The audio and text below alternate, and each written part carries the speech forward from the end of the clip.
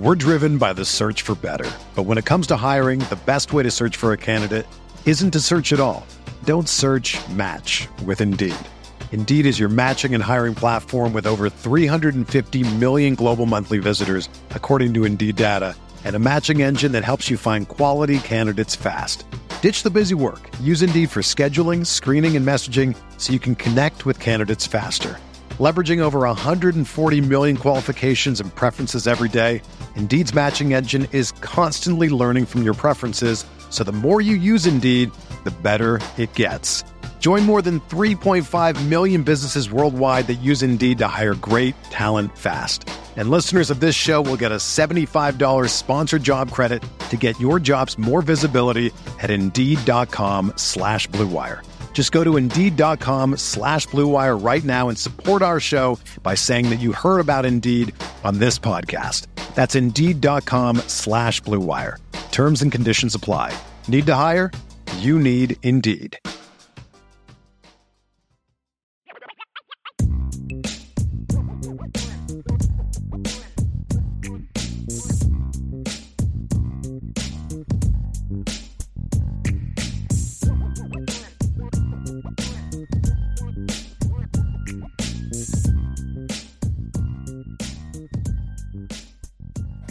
Dive into this mailbag because we do have some good questions here. If you have some more questions, let's throw them in there. I have now seen in the chat 3 different quarterbacks projected to Notre Dame in the portal. So we will have a show on that. We'll have a portal show this week. I'm also going to do an article that's going to sort of be redone every time a quarterback that I like enters the portal. I'm going to look at some guys. I'm going to break them down. Are they good fits or not for Notre Dame? And so I'll probably have that starting tomorrow. And then as new guys hit the portal that I like, we'll add them to it and just kind of portal report. I like that. I like that. Well, quarterback is the main one. My first article is going to be, here's the needs in the portal. Here's where they need to look. And then I'll kind of, because quarterback's the big one. If they only get a quarterback in the portal this year and he's a kid that can play, that's success. Like if give me even just another Jack Cohn. Right. And obviously that's my opinion of Jack Cohn. Right. I mean, other people don't think it's highly of Jack Cohn. I did. And I'll take this to my grave, Ryan. Jack Cohn's Notre Dame starting quarterback this year. They're at worst 11-1. Like that's no disrespect to Drew, but it was a combination of he could run Tommy's offense. He was a veteran. You know, he'd been through all of that stuff. He could have been able to handle some of the tough spots. He showed last year, love Tyler's talent, but Jack makes those fourth quarter throws that Tyler didn't hit because he's done it before. He's been through those battles. He's been through those wars. He missed those throws early in his career, like a lot of young quarterbacks make, and then he learned from it and got better at it. So, but you know, you need to get a guy that can come in and just be a really good player. In my opinion, is the ideal situation. But we're gonna discuss that and wrap that up. So, Ryan Woolridge says, "What happens?" Thank you for the super chat, Ryan. He said, "What happens if both quarterbacks for the Pac get hurt?" Let's talk about NC State on that one. Ryan, I would love to answer your question, but I'm just not quite sure are you referring to. I'm going to assume he's talking about NC State because they're down to 2 quarterbacks, right? I mean, I guess. Because MJ Morris was banged up, and then they had the Finley kid Ben playing. Finley. Yeah, Ben Finley was in the bowl game. I mean, you're going to have to find somebody on your team that can take a snap and hand the ball off. I mean, that's really what it boils down to.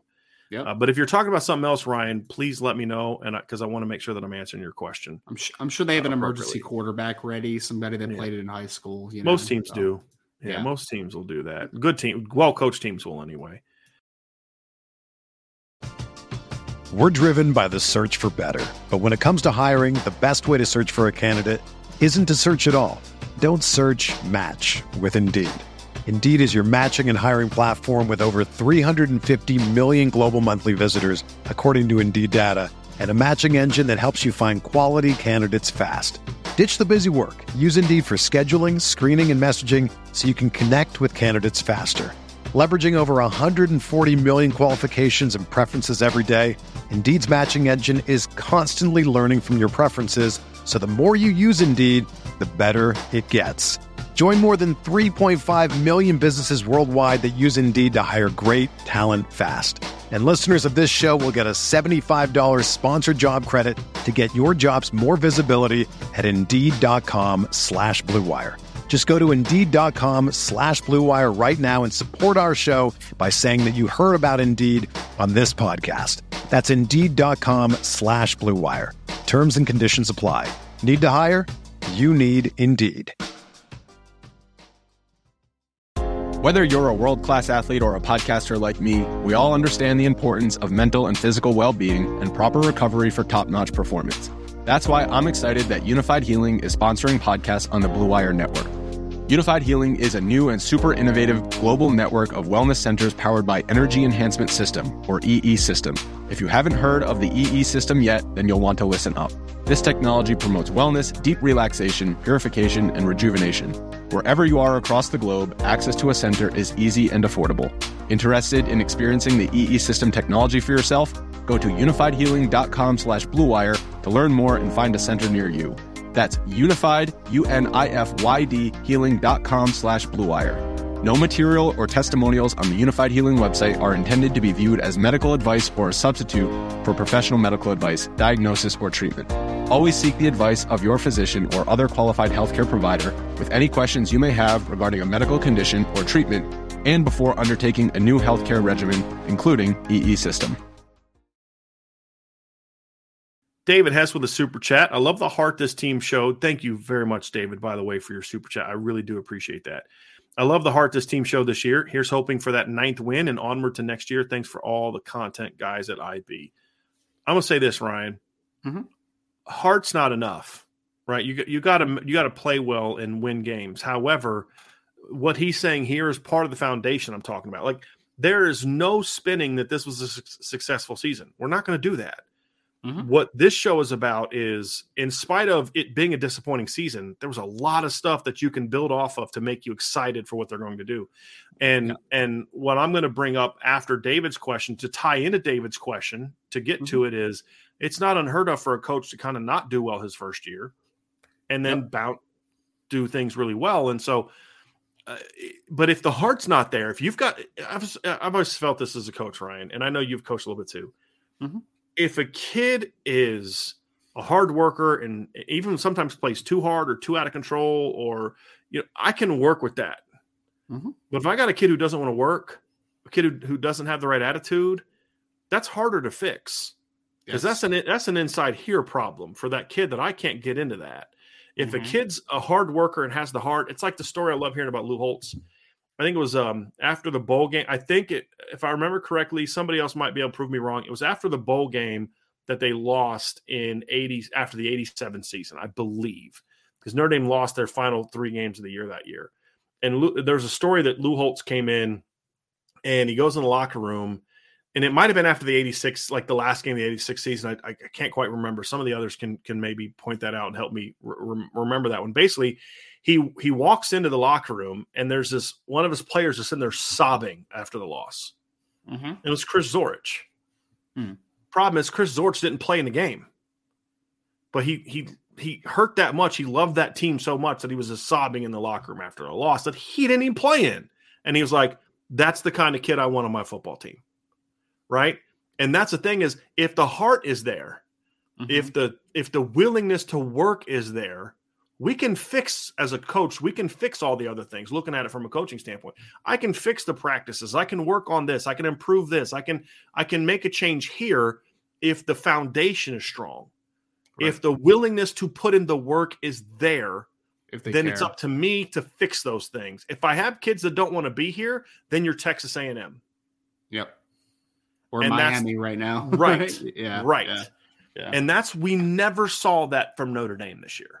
Mm-hmm. And that's the important. And they had multiple chances to quit. They had multiple chances to have veterans, Isaiah Foskey and Michael Mayer. If they would have, after Stanford, said, "I'm done," people wouldn't have liked it, but people would have understood. Yep. And not only did they not do that, they doubled down and played their butts off in the next several games. Like, Isaiah Foskey bounced back from what was arguably the worst game of his career with one of the best games of his career the next week, and he was also really good against Clemson the week after that. That tells me something about the heart of him and this football team. And he played his butt off against USC, man. Yes. He played his butt off against USC. Yes. That says something about not only Isaiah Foskey, but where this team is. And how Michael Mayer improved as a blocker is an example that we've given during the season. No reason. He had no reason to do so. Nobody in the NFL was going to care much about that. No, but he was still going to win the first round. He knew it's what he needed to do to win, because this was going to be a running football team. And it says a lot about that. Jarrett Patterson would have had every reason to, and Marcus Freeman said this, to say, hey, I'm not playing. I'm injured. I got too many injuries. I can't do it. But he answered the bell every single game once he came back.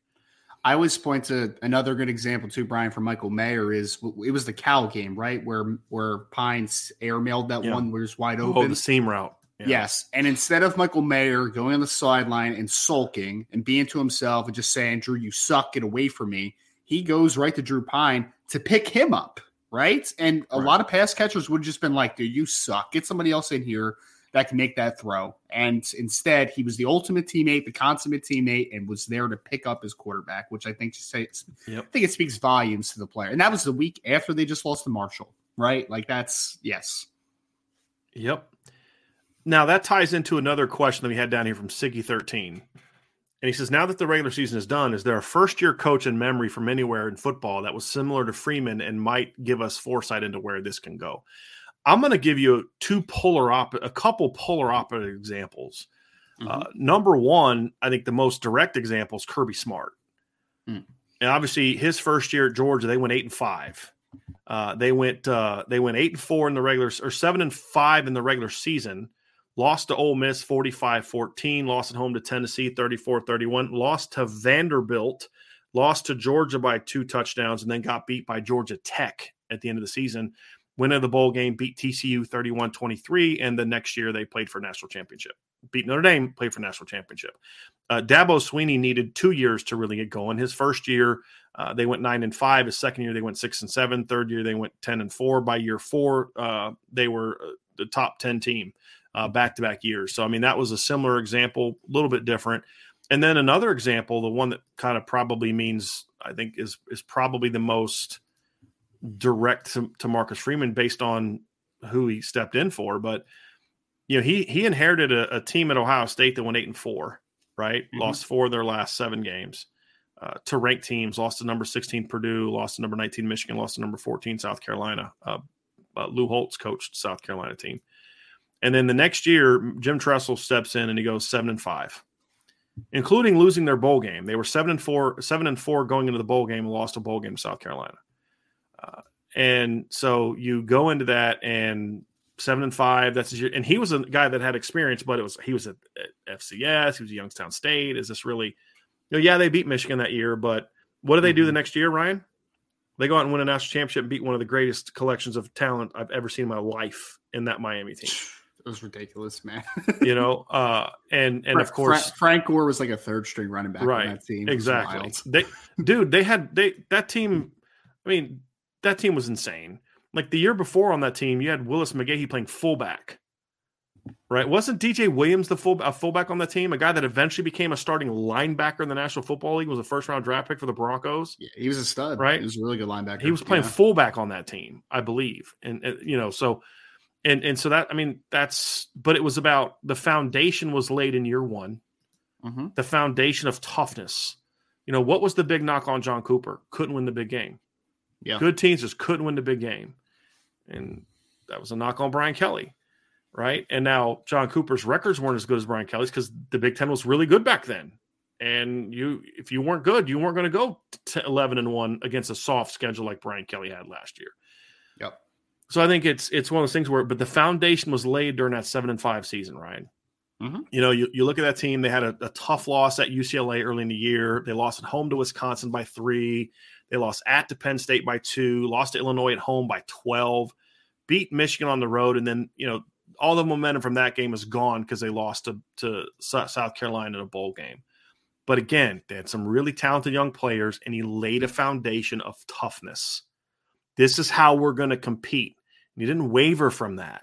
And then the next year, with some tweaks, they went out and won a national championship. Now, I'm not saying they're going to do that, but there are plenty of examples of that happening in college football. Yeah. And I'm sure if I spent 10 minutes, I could think of more. So there's clearly more. I mean, it didn't take Nick Saban very long to get that Alabama team turned around, but He was willing to sacrifice losing to Lees and Monroe because he was trying to do something bigger than right now. And I think that's the part that we talked about earlier that was so important is Marcus Freeman probably could have made some tweaks to this team that might have actually allowed them to score a little more or make a few more stops, but they'd have been short-term fixes. And they would have just masked the problems that existed. But he didn't do that. He said, no, we're doing something bigger. Our season's already – we're not playing for a championship. That's been done since September 10th. So now it's about we're building for the future while also trying to win all the games this year. I'm not saying they sacrifice wins this year. I'm not saying that at all. But what I'm saying is he wasn't willing to sacrifice this is who we're going to be for short-term success. And there's going to be some bumps in the road. And that's something that I think was smart. And that's something that his mentor did there. And Lou Holtz is similar. And Lou Holtz won 5-6 in his first year. And the next year, Notre Dame comes out and started really, really well. I think they started, if I remember correctly, Ryan, I think they started 8-0, I believe, in 87. No, 8-1. They were 8-1. They lost at Pittsburgh, but they beat number 9 Michigan on the road. They beat number 17 Michigan State. I'm saying this one for Ladarius's for his benefit. They beat number 10 Alabama 37-6, and they climbed all the way up to number 7 that next year, and then they lost their next 3 games. And Lou Holtz never wavered from his foundation, but he said, I'm going to find people that want to be here. He didn't change. He said, no, this is who we are. And if you don't want to be here, go somewhere else. Because the guys that I'm playing next year are the guys who are going to do what we were saying to do. And that's what I felt like we saw go happen this year at Notre Dame. Yep. Is that. And that's what we're going to see this offseason. There's going to be some heart-to-hearts with kids saying, hey, if you don't want to buy into this, I love you and appreciate everything you've done, but this isn't the place for you. And I think that's one of the other things that has me kind of optimistic about what's the future holds. Okay. Got a couple more here, Ryan, or several more here. Kuba Puig, the cut is smooth, BD. Thank you very much. Somebody asked earlier also if this is here it is from and thank you for the super chat, Kuba. I appreciate that. Austin Schaumburg said, "Is your hair always that short, or am I thrown off by you not having a hat on?" My hair's always this short, except when I go a month without cutting it, it gets longer. But I've had this pretty much this haircut since I was like 16 years old. A couple times I let my hair grow out and I just got kind of combed it over, but I was like, I hate this. I don't like having hair. I just like this. I just like the tight fade and good to go. And the best part about this is it's free. So, so there's that too. Haircuts are expensive, man. I got one last week that was like $21. So mine costs us time. All right. So, yes, that's absolutely. So I appreciate the everybody noticing and I knew it was going to happen too. We talked about that, but I appreciate that. And I love it. It's great. Michael S. with a super chat. Why couldn't Notre Dame run the ball or stop the run at USC? We kind of talked about that in the post game show. Why couldn't they run the ball? USC was basically going to say, we're going to outnumber you and out leverage you and make it hard on you. And Notre Dame could have pounded their head against the wall and tried to run the ball into outnumbered boxes, or they could have said, let's rip them up at the pass game. And that's exactly what they did. They just was it 318 yards, right? Or whatever it was. 23 of 26. Yeah. So now it wasn't good enough, mainly because the second part they couldn't do. Why? Yeah. That's a long conversation. There's a lot of different reasons. The scheme wasn't good. Linebacker play wasn't good. All the stuff we talked about in the post-game show. It was a bad plan, and that bad plan wasn't executed well. That's a bad combination. Real bad combination. And at times, USC's kids made some really good plays. I mean, that's part of it too, but it's not the only reason that they didn't have success. Yeah. And I mean, you have to give them part credit, right? Andrew Voorhees is a good football player. Austin Jones is a good football player, but Notre Dame made them look like elite football players, right? And that just can't happen. Just can't happen. Yep. Next one here is from, we actually already got to that one. This is from Ryan Elliott. Brian, thoughts on a possible LSU matchup? They're probably going to be ranked too high, but I think that would be a huge draw. Well, I mean, it'd be a huge draw. I don't know if it's possible based on, if USC loses this weekend, it's not out of the realm of possibility that Alabama gets into the playoff, which I think is insanely stupid. But at the same time, who are you going to take? Ohio State, who just got curb stomped by Michigan? I mean, it's everyone that's arguing for an expanded playoff, like this is not the year for you to be banging that drum, because you're going to have trouble getting 4 good teams into the playoff this year, much less 8 or 12. You know what I mean? Like there's like 3 teams that are deserving of playoff berths right now. With all due respect to USC, they earned the 4 spot for now, but this USC team would get destroyed by almost every playoff team that I've seen going back up until Michigan State in 2016.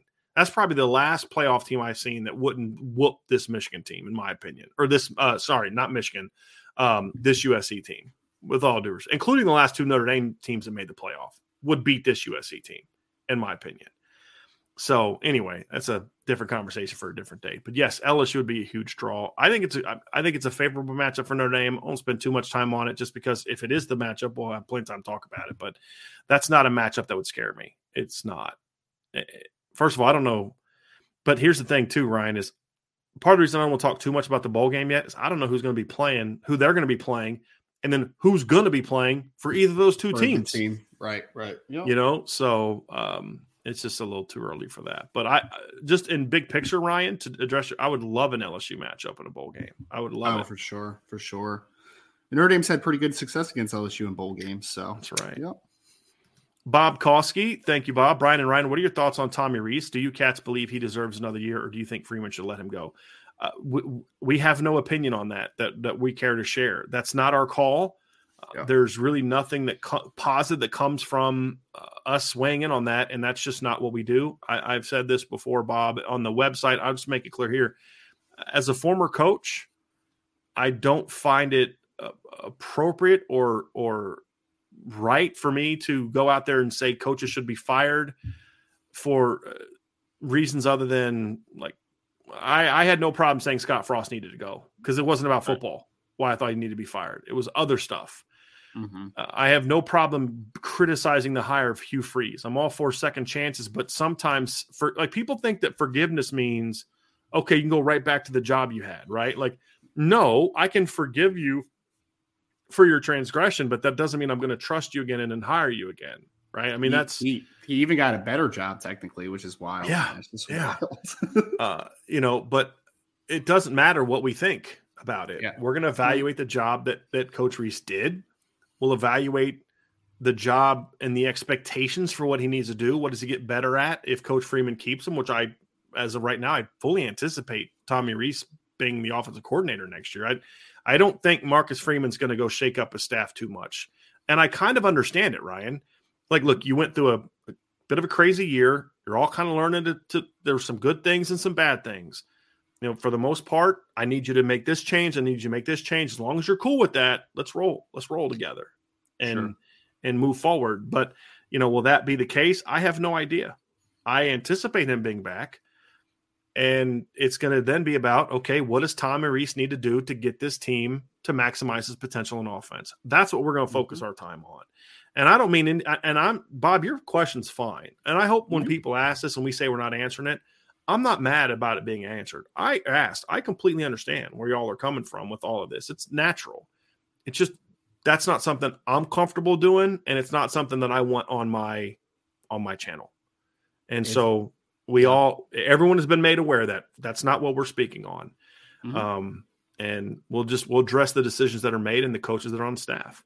I want what's best for the program. So whether Tommy Rees is a part of that or he isn't, we'll talk about if he is a part of the solution, if he's not a part of the solution, and our conversation will come from there, right? But ultimately, the bottom line, and I've never steered away from this fact, is that I'm a fan of Notre Dame football, right? And I want Notre Dame football to be very successful. And I will lay out, just as Brian just stated, what I think they need to best do with whoever is the coach, whoever is the coordinator, whatever players on the field, what I feel like they need to do to make them the best possible product that they can to get back to where they need to go. That's the point blank to it. So that's I agree because, look, we all are professional in something, right, in different avenues. And I don't think anybody would appreciate anyone saying that we should get fired from I've had people say that to me on Twitter, and I don't care much for it. Or at least I used to. I don't care anymore. I mean, I'm not going to fire myself. So, I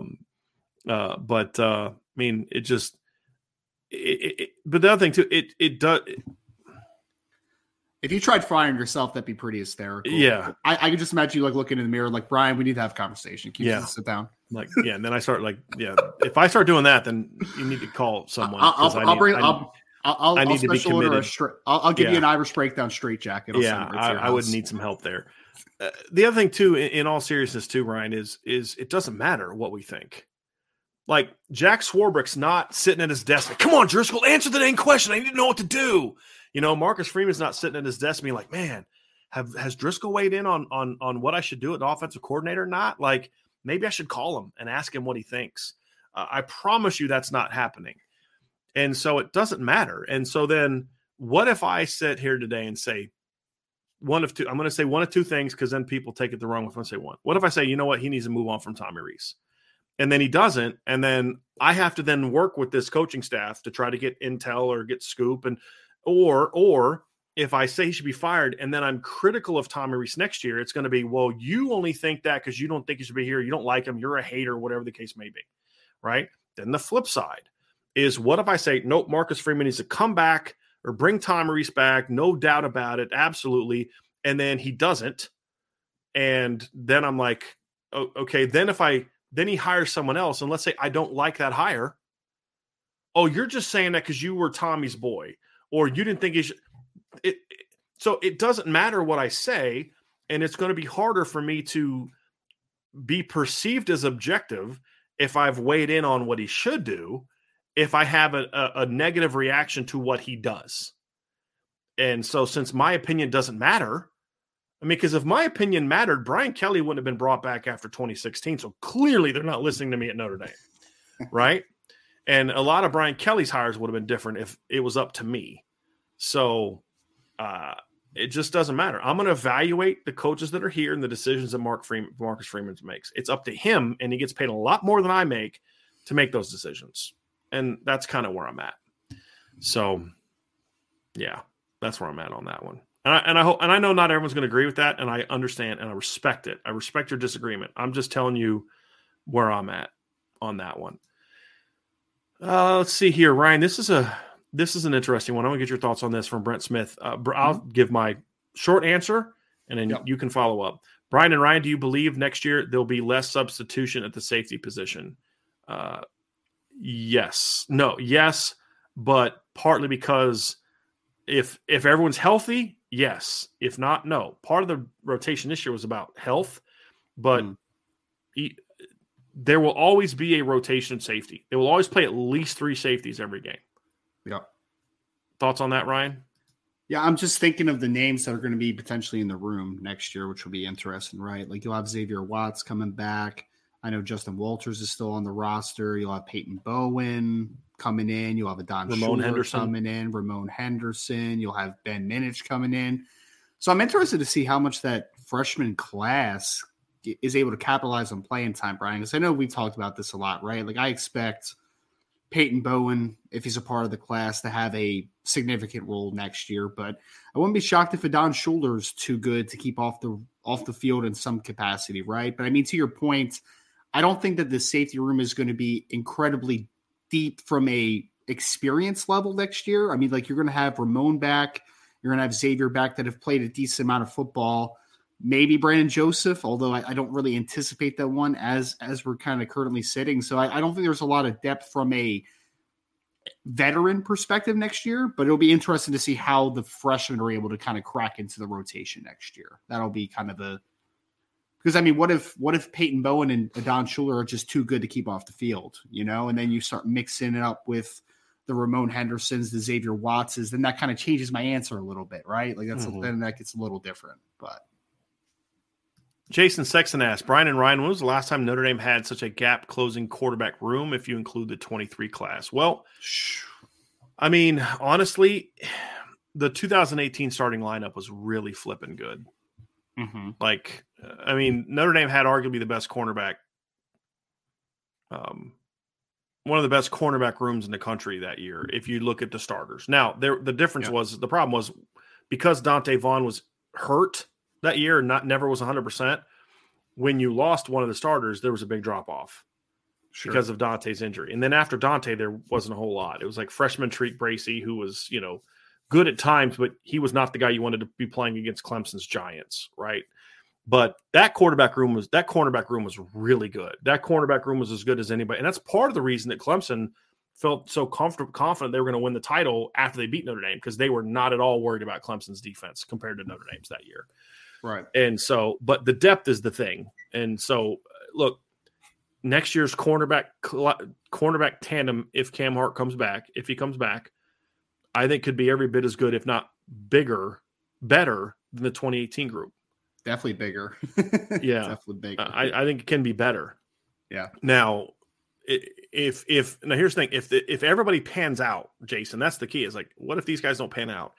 If everybody pans out and Jaden Mickey's as good as we think, and Christian Gray's as good as we think, and Micah Bell, you have to kind of go back to the early 90s when Notre Dame was putting out first and second round draft picks every year in the secondary. I mean, Jeff Burris, Tom Carter, Bobby Taylor, Willie Clark. I mean, they were putting out high draft picks nonstop. And that's kind of where I think it can get to, at least at corner. Safety, you're going to need another good year to back up this. It's a great. I mean, there's not a better safety group in the country, in my opinion, than the one they have now. But it's needed because it's thin right now. Yeah.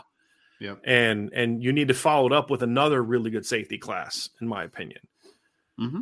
Or a deep corner class that has kids that can then move to safety. Like if let's say they sign 3 corners again in 2024, and there's a couple kids that are on the board that, like, if the kid doesn't stick at corner, could be a really good cover safety, then do that at least. But they need to get more kids that have safety potential, in my opinion. Agree. All right, let's get to some more here. Jonathan Gabrick. And we have a basketball question we're going to get to here in a second as well. But he said, Hudson Card to the portal. Could another failed Longhorn quarterback end up in Nebraska? First of all, I do not consider Hudson Card a failed quarterback. He played pretty well in the limited time he had this year. So, yeah. I think he threw for over 300 yards in the last game he started. Look, there was no way in heck that they were not going to start Quinn Ewers this year. Even though everything I heard, Hudson Card was better in the preseason than Quinn Ewers. Yeah. But a lot of people have argued that he outplayed, but you can't not start him for some legitimate reasons, some not very legitimate reasons. Sure. But that's just part of the deal in the modern era, right? Uh-huh. And look, so does that mean that Joe Burrow was a failed Ohio State quarterback? You know what I mean? So he is not Casey Thompson. I mean, no, that's much more talented than Casey Thompson. Yeah. Now, would I look at Hudson Card? He's one of several kids that I'll look at, and one of several kids that I'll talk about. The reports came out during the show that he was going to be in the portal. That's not unexpected. I also know that there are conversations that have been had with, if you jump in the portal, there'd be some interest. I believe that to be the case as well. But Notre Dame's got to be real careful with that. You can't reach out to kids. Doesn't mean people can't call you or reach out to sources that but I think Notre Dame would look at him as one of several kids to look at. So I consider him? Yes. Would he be definitely that guy's the guy that I want? I'm not there yet. There yet. There's several kids that I like. I mean, we're obviously still doing our homework on guys that could potentially be in the portal, because there's a lot of guys right now that you're hearing also that aren't in the portal, right? So, like, until they get in, why are you going to study them just in case they don't enter the portal type of thing? But to the question, though, Jonathan, I also do push back against the failed Longhorn quarterback. I think that's unfair to him, because I watched the West Virginia game on the coach's film, and I thought Hudson Card looked very good in that football game. He did some good things in the Texas Tech game. They lost as well. They couldn't run the ball. Once they got a big lead, they couldn't run the ball. And I actually thought he had some decent moments since Alabama as well. I don't think it was like this fall off the face of the earth type of conversation. But but to the question, Hudson Card is talented enough where I am definitely giving him a look. There's no doubt about it. Is he the guy ultimately? I have no idea. I don't know who else in the portal yet. He's one of my favorites that's in the portal now. Oh, like if no one new enters the portal, he'd probably be my top guy over Cade McNamara. But there's some other guys that we're hearing might jump in the portal that would probably move ahead of him, in my opinion. But we'll see. We'll see.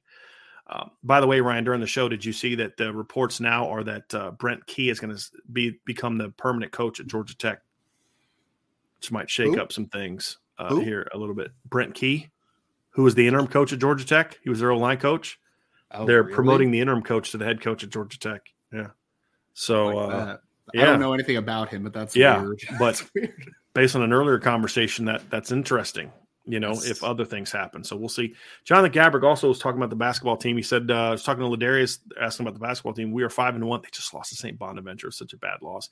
But Bray only uses a 5-man rotation. Occasionally will rotate in one bench player. He refuses to play young talent unless he's forced to. We get gassed in the second half. A lot of that's correct. And as far as Bray has always been notorious for playing short benches. But the only reason he played only 6 guys in the most recent game is because Marcus Hammond, the transfer from Niagara, is still hurt. When Marcus Hammond comes back in, immediately the bench goes to 7. And the other one too is Dom Campbell, the freshman big man, was playing, but he got hurt as well. He should be back soon. Once Dom Campbell and Marcus Hammond come back, you're going to see an 8-man rotation, which is deep for Bray, because also you have you have the current starters and all that kind of stuff. So did that just happen? Let's see here. I just want to see if that happened or not. Did he announce it? Give me 1 second. Hold on a second. Is there breaking news on the podcast right now? Maybe, but I'm trying to find it here. Doesn't look like. Where'd that go? Where did it go?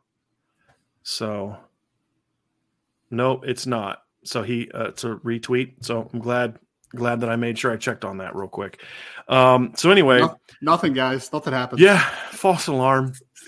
Anyway, but the thing is there's 2 guys that are hurt. 2 guys that are hurt for Notre Dame right now that will be part of the rotation, including a transfer that was an 18-point all first team all MAA. I always want to say the MAC, but it's not that MAC. It's the other MAC, the 2A MAC, in Marcus Hammond. So, and then of course this year, all 3 freshmen are going to be part of the rotation this year. J.J. Starling is starting. Van Leuben Allen is playing a ton. He was their lead. He had a double-double in the most recent game. And as I mentioned before, Dom Campbell will play a lot when he gets back from health. He was playing before he got hurt. So, but yes, it is maddening how thin Bray's bench is. It really is. And how he never has full scholarships at basketball. It's maddening. But I just wanted to clarify that little tidbit there. Gavin Harden, I'm gonna leave this one to you, Ryan. What's keeping Notre Dame from moving Marist Liufau to Viper full time since he plays better just going forward?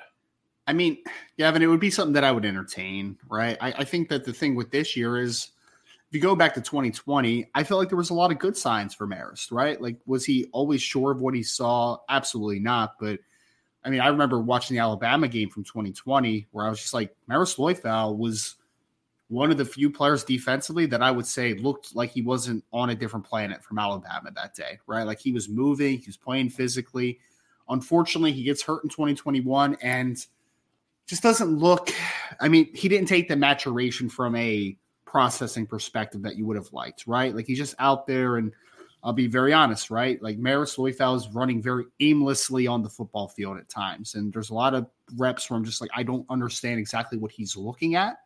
I don't understand what his key is. I'm very confused on what this step there is. But for this offseason, if Marist Liufau comes back, it would definitely be something that I would entertain, because he won't be a full-time Viper. Because, I mean, what's he, 235 pounds, right? So he's not going to play on the edge every rep. But is there a role that Marist Liufau can play at Viper next year? I think so. I definitely think so.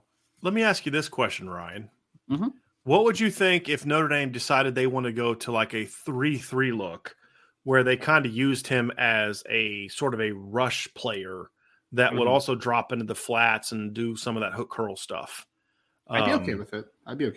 Yeah. Okay. Yeah. And then not have a Viper, so to speak. I mean, because the point being, if they're going to play him as a full-time Viper, you have to change how you use your Viper. Agreed. You know, now what Freeman did at Cincinnati would fit a lot better to that.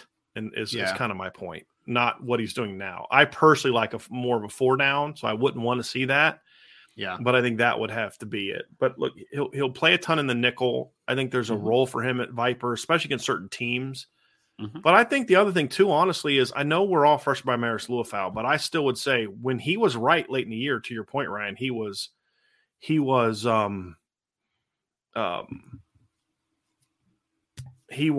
just, I mean, he was pretty good. So how about they figure out why we didn't see that more?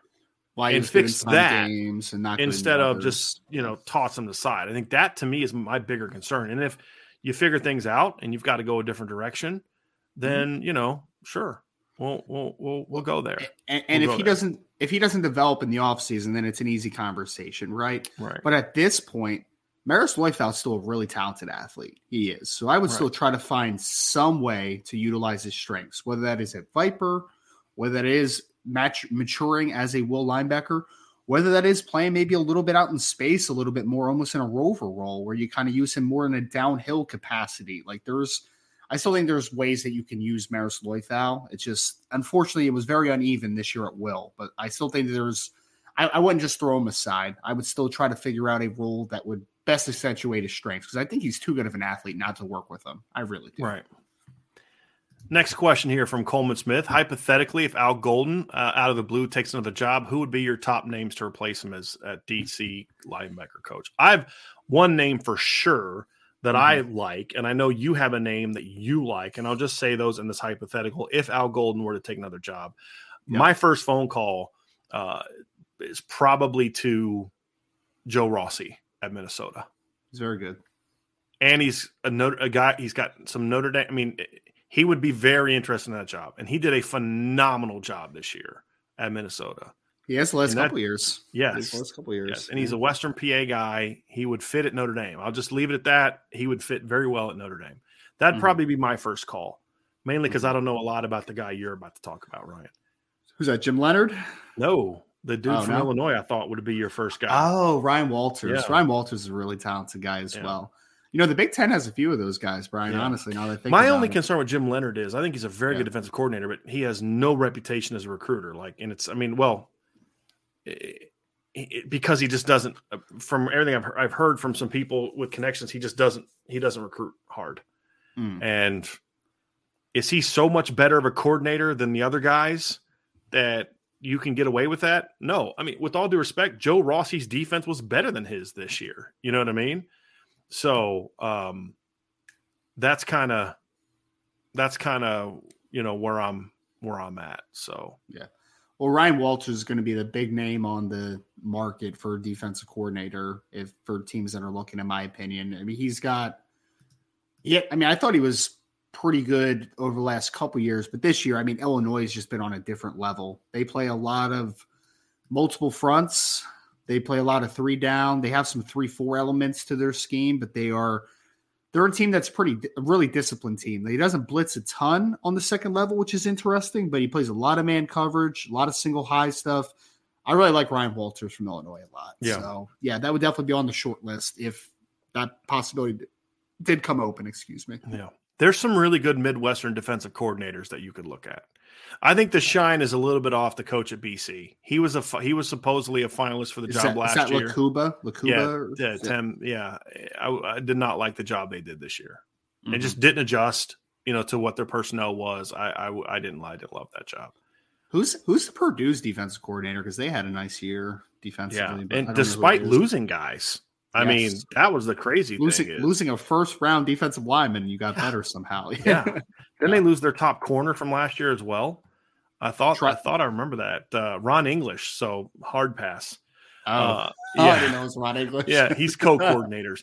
That's another thing I wouldn't be. Look, I wouldn't mind calling in somebody that's going to be your primary defensive coordinator, but then maybe naming like Mike Mickens as your defensive coordinator or pass game coordinator, because you're going to need to start doing things to make sure you have him locked down because he keeps recruiting and doing what he's doing right now at corner. He's going to be a hot commodity for some people.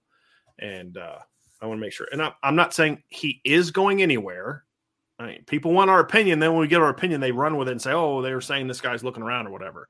I'm just saying hypothetically, I feel how it all works that people are going to really be making it. I mean, if you can turn Notre Dame's cornerback room into a strength, that's not an easy thing to do. That's not an easy thing to do at all.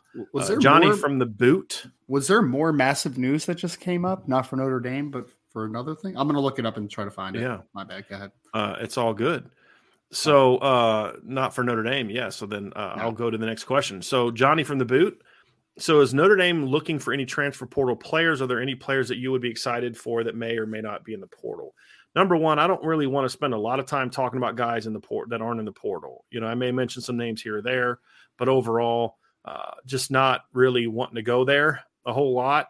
The three positions, and we'll talk about this moving forward, is Viper, receiver, and then quarterback are the top one. And receiver, honestly, Ryan, if they get Caleb Smith and Lorenzo Styles comes back to Notre Dame, I don't know if I'd go to the portal for a receiver.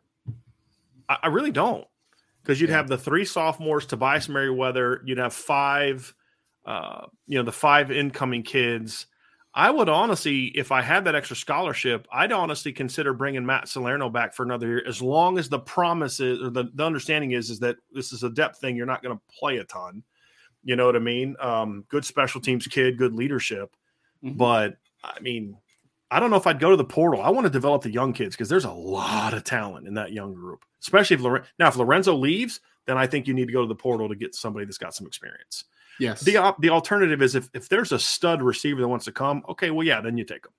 If Dante Thornton wants to come, I'm having that conversation with him. I don't know if I definitely would take him because him and Tobias are very similar, but I would have that conversation. But we'll that's going to kind of be the topic of tomorrow's show.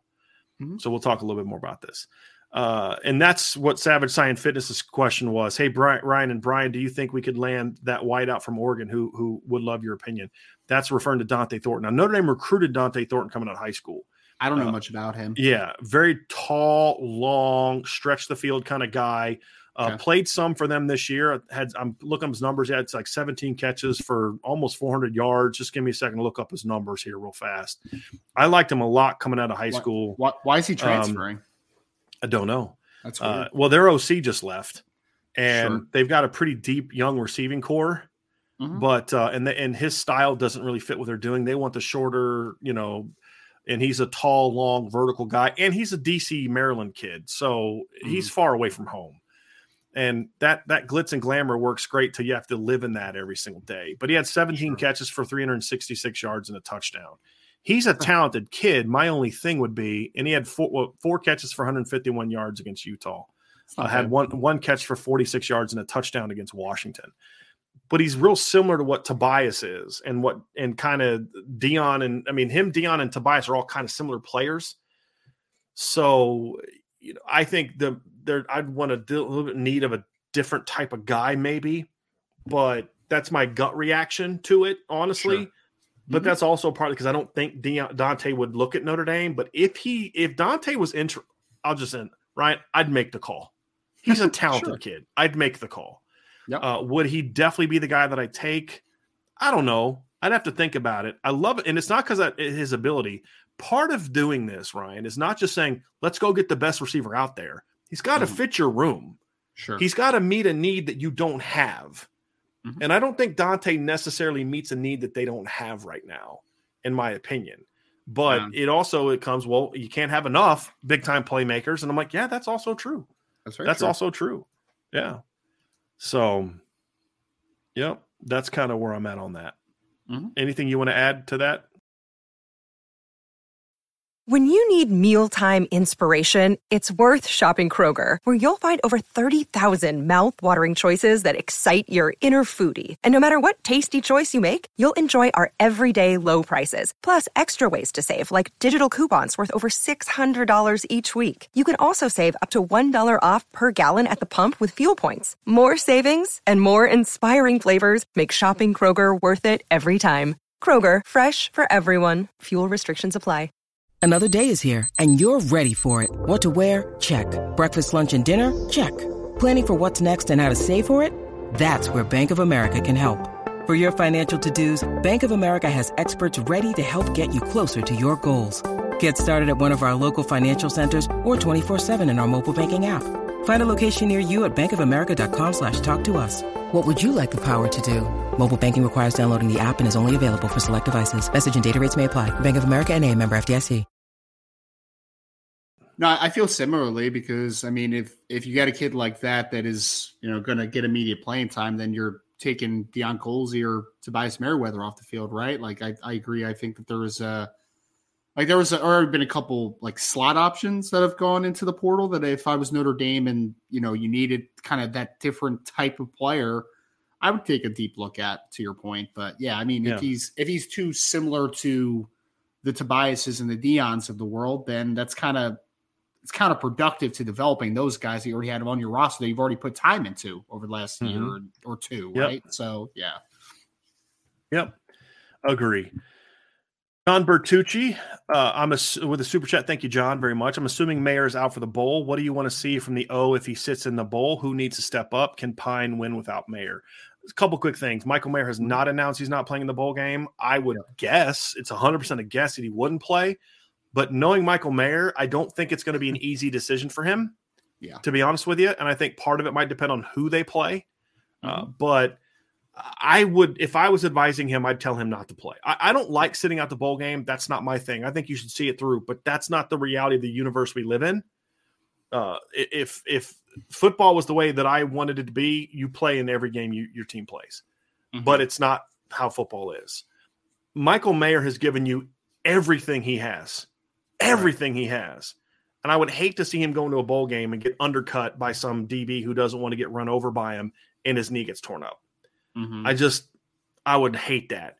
If he wants to play, if he wants to play, I'll play him, Ryan. But I would understand. And if I was on his side and I was his parent or his advisor, I'd tell him not to play. If I was the coach of Notre Dame, I'd say we'd love to have you play because we think we can win with you. Yeah, if I'm his advisor, if I'm the agent that's going to represent him, like that would just. Yeah, that would be a decision that you would have to sit down and have a long talk. But I mean, Brian, unfortunately, we have seen that situation, right? Like you saw Jalen Smith, you saw Jake Butt a couple years ago in the bowl game, got hurt himself.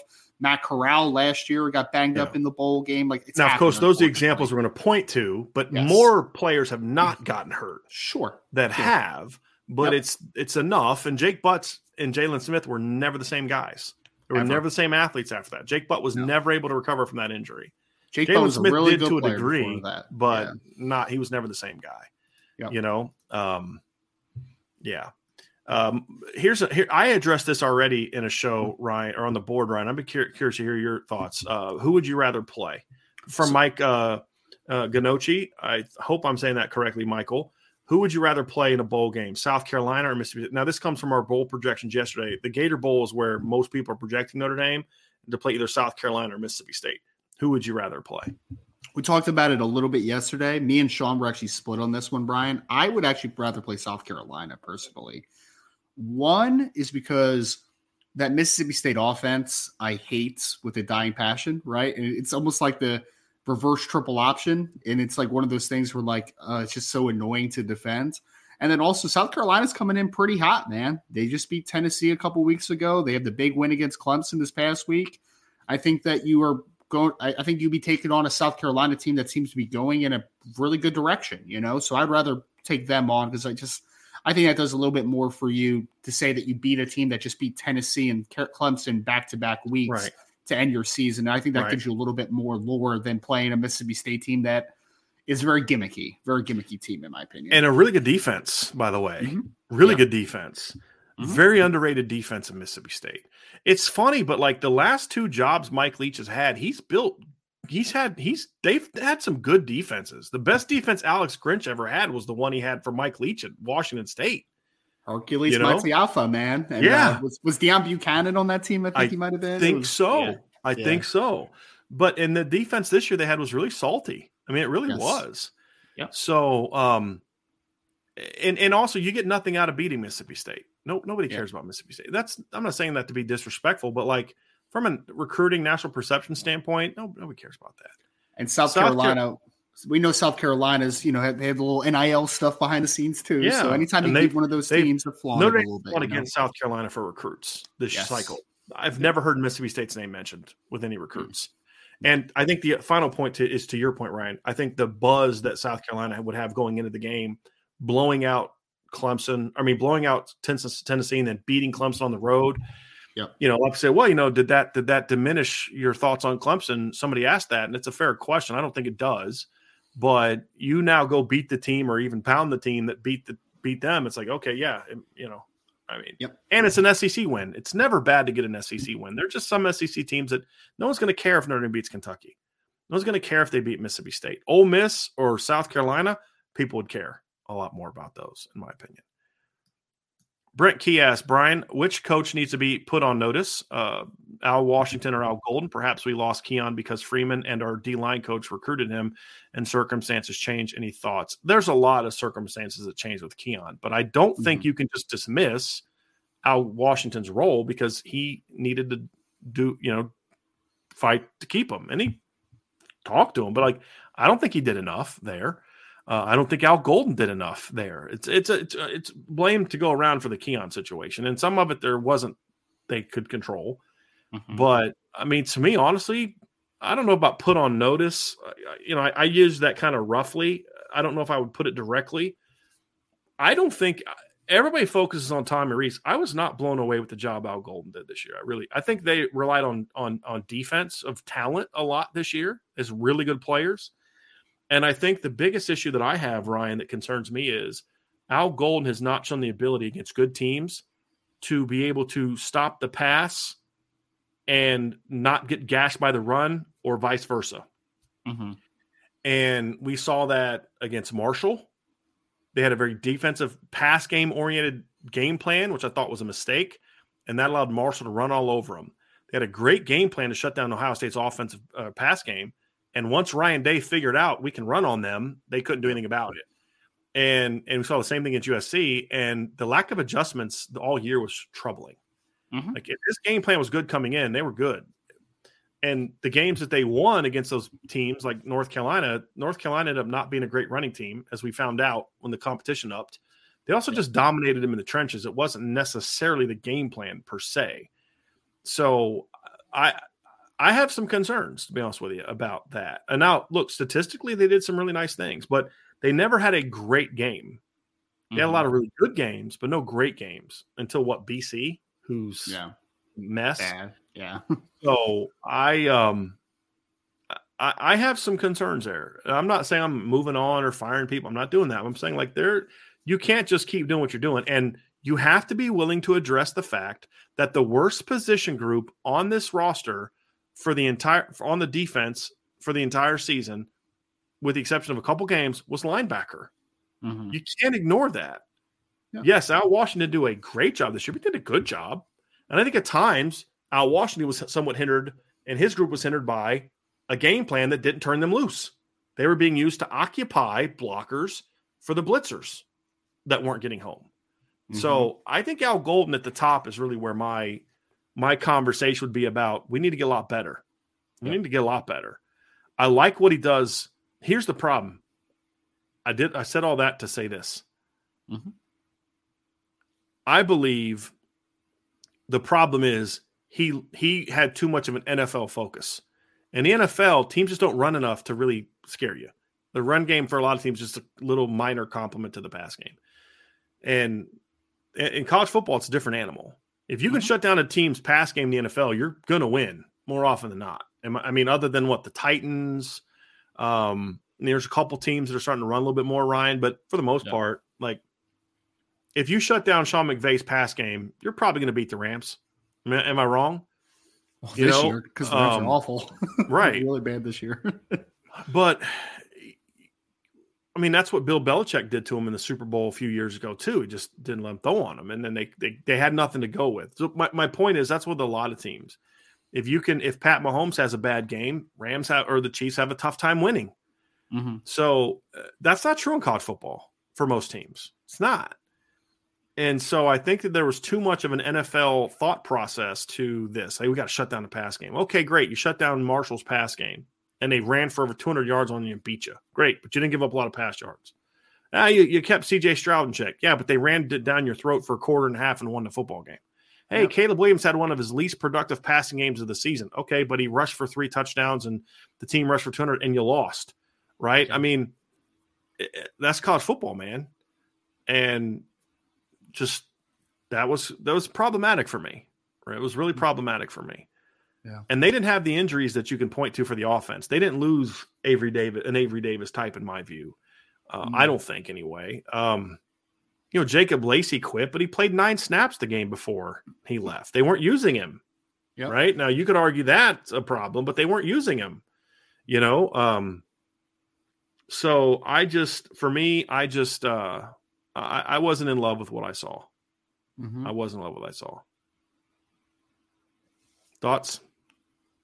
I mean, we talked about it, right? Like, I think that there's a hierarchy to coaching, right? So if the team's not playing well, you start from the top up. You say, is it the head coach the issue?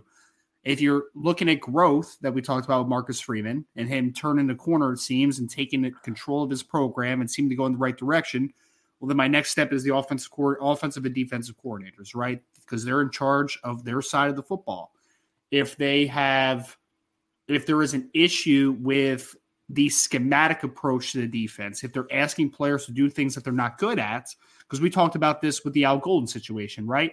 The linebackers the year before were not as bad as they were this year, and they were the same dudes, and they seem to regress. So when that happens, my immediate thought process is there must be something there with the coordinator spots that you take a look at. And it keeps trickling down for me, Brian, right? So I think that for Al Washington specifically, I think some guys definitely didn't make big jumps forward. I think there were some regressions in some spots. He's a guy. Yeah. So he's a guy that I would have very close eyes on moving forward. There's no doubt. I do think that there's some things, though, where you can say, to your point, where the defensive line used correctly all the time. That's not really out on Al Washington. That's a scheme thing, right? That's a defensive coordinator's options to use the defensive line specifically. I'll look at him with the rotation of the defensive line for sure. I'll look with him and say, why was Isaiah Foskey a really good player last year and he was still just a really good player this year? Why wasn't he elite? Why wasn't he one of the best in college football? That's the stuff I looked at. So Al Washington, I would definitely have an eye on. But to your point, I do think that there were several games. You talked about Marshall.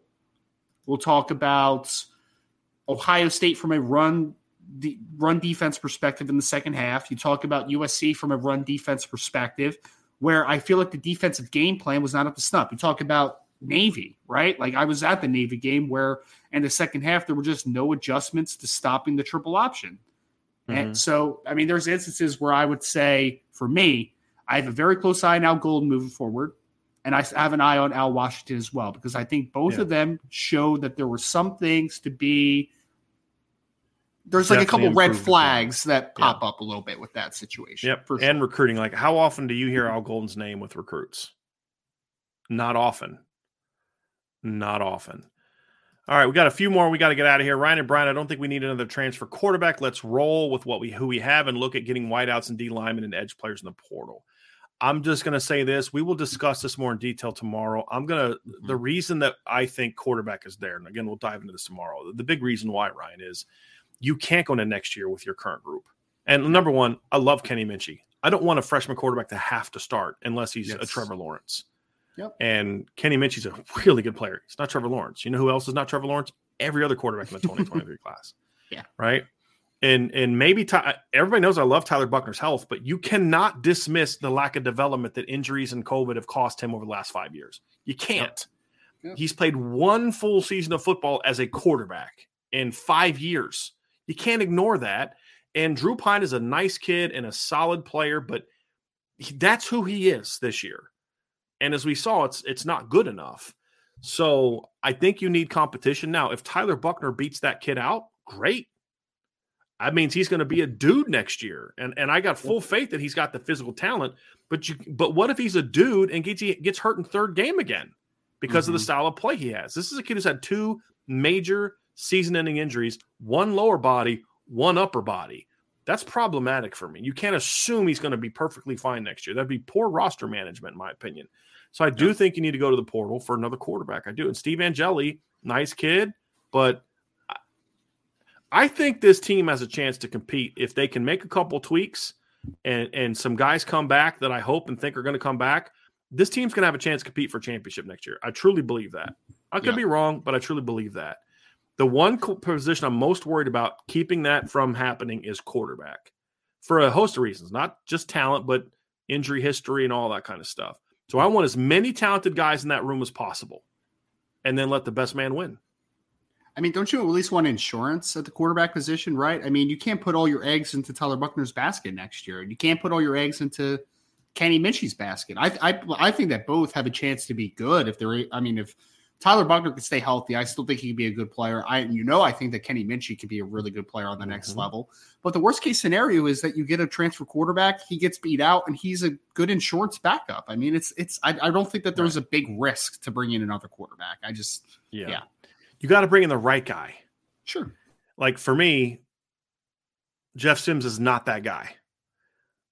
Could Cade McNamara be that guy? Yeah, because if Cade wins the job, you've got a steady game manager that showed that if you put talent around him and a really good run game and a really good offensive line and a really good defense, he can do what? He can take you to the playoff, right? Okay. But if he's not the guy, that means he got beat out by a pretty good quarterback, and that you're going to be even better. That would be the floor for me, right? Like if he's not Cade McNamara better, I don't want him, in my opinion. I'm not just bringing I wanted a depth quarterback last year, but I wanted Tyler to be the guy. This year, it's a different deal. You're bringing a guy that can compete for the starting job and compete to help you win championships for me. And there are a couple guys in the portal that have some potential for that, which we'll talk about later. And then there's a couple other guys that I hope jump in the portal that become that guy. All right, last couple questions. We have a super chat here from BDA King. It's not just the bowl game itself Mayer needs to worry about. A lot of more practices before the game too. Yeah, and that's kind of where I'm coming from, BDA. I mean, it's just one of those things where would I love it for that we live in an era where you see the thing through? Yeah, I would love that. I think that's the ideal for me. You made a commitment, you see it through. But I also understand that's not where we are. And Michael Mayer is one of those kids that I feel has given the program everything he has. And I would understand it. Like I look at his situation a whole lot differently than I do Kyle Hamilton's last year, who I think quit on his team. I believe that. No one's going to convince me otherwise. I do not feel that way about Michael Mayer. The polar opposite. I didn't feel that way about Kyron Williams. I understood why Kyron was banged up all year. He put his heart and soul into every single snap he took at Notre Dame, his whole career, especially last year. I understood he had to make a business decision. I get it. I don't like it as a rule big picture, but I'm not going to punish a kid's decision for doing what the current system allows him to do or advocates for him to do. I'm going to push back against the system, but also support a player's decision to make that decision because that's the world we live in now. We have a super chat from Lucas Deason, and these are the last couple things, and we're going to get out of here and kind of get to there. Got some things I got to get taken care of here. Super chat here from Lucas. Tanner McKee and Elijah Higgins combination. I would look at Tanner McKee if he entered the portal. Elijah Higgins is a nice player. I like Elijah Higgins, but I don't think there's the fit or the need at Notre Dame. I think Deion Colzie kind of does a lot of what you're going to ask him to do. The tight ends at Notre Dame do a lot of what you asked Elijah Higgins to do. I would be fine. If you're going to get a receiver, get a shifty guy, get a route runner, get an after the catch guy. I don't necessarily need a 6'4" guy that can run. And Elijah Higgins he's not really a runner. He's more of like an H-back, honestly, in what Notre Dame would do. And I just don't see the need. Very good player. But again, a lot of this, as I said, is about fit. How's that guy going to fit on your current roster? There's some guys that I look at in the portal. That's a really good football player. Would you take him? No, because the fit's not there. The need's not there. And that's how I'd feel about Elijah Higgins. McKee, a little different story if he entered the portal, but right now he's not in the portal, so it really doesn't matter. And then Garth Cassidy with the last one. Brian or Ryan, do you think our starting defensive line next year could be Nana, Cross, Aiden, Keanaaina, and Mills? No, not at all. A couple things here. Number one is I would have Rubio in there at nose over Aiden. Number two, you're going to have a hard time getting after the quarterback with that group. You got two big ends and two defensive tackles in your starting lineup. And I just don't think that would make a lot. Now, if could you do that against Navy? Could you do that if there's a team that's like a power, like a Wisconsin? Maybe. But you're going to need somebody who can get after the quarterback a little bit. So in that situation, if you want to move Mills inside and have Mills and Cross and then Rubio and Aiden be your runners, your rotation guys, okay, I can live with that a little bit. But you're going to need somebody else on the edge that can get after the quarterback. And I just don't see anybody that Riley Mills, probably your best pass rusher on the outside. Yeah, we'll see. We'll see how that pans out. I don't think there's enough disruptiveness in that group, Garth. But I mean, look, those are four of your more proven players coming back. So I understand the question. It just not seeing that right now. So anyway, that's going to do it for today's show. I want to thank everybody for being with us today. Really enjoyed that show. We'll be back tonight, Sean Stiers, in about an hour and a half. We'll have a IB Nation Sports Talk show tonight at 6:00. And then, of course, we'll be back tomorrow at 1 p.m. So we'll do a show. We're going to kind of look at the portal. What are some of the needs that Notre Dame has in the portal? What are some of the positions they should look at?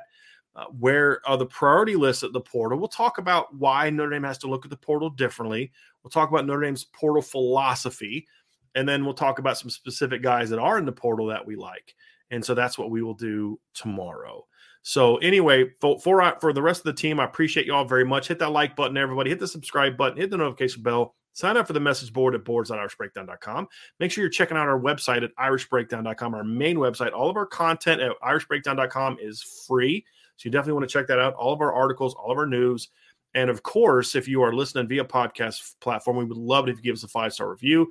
Also, make sure you are subscribed to the CFB Nation podcast channel and the YouTube channel if you haven't already. So for the rest of the crew at Irish Breakdown, thank you all for being with us today. We will talk to you again very soon on the Irish Breakdown podcast.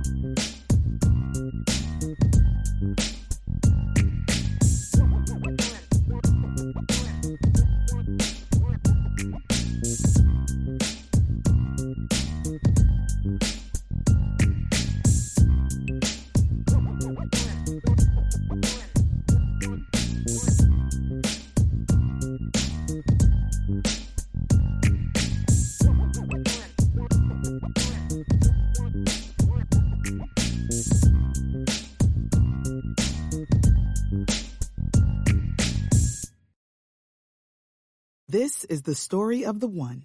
As head of maintenance at a concert hall, he knows the show must always go on. That's why he works behind the scenes, ensuring every light is working, the HVAC is humming, and his facility shines. With Grainger's supplies and solutions for every challenge he faces, plus 24/7 customer support, his venue never misses a beat. Call quickgrainger.com or just stop by. Grainger, for the ones who get it done.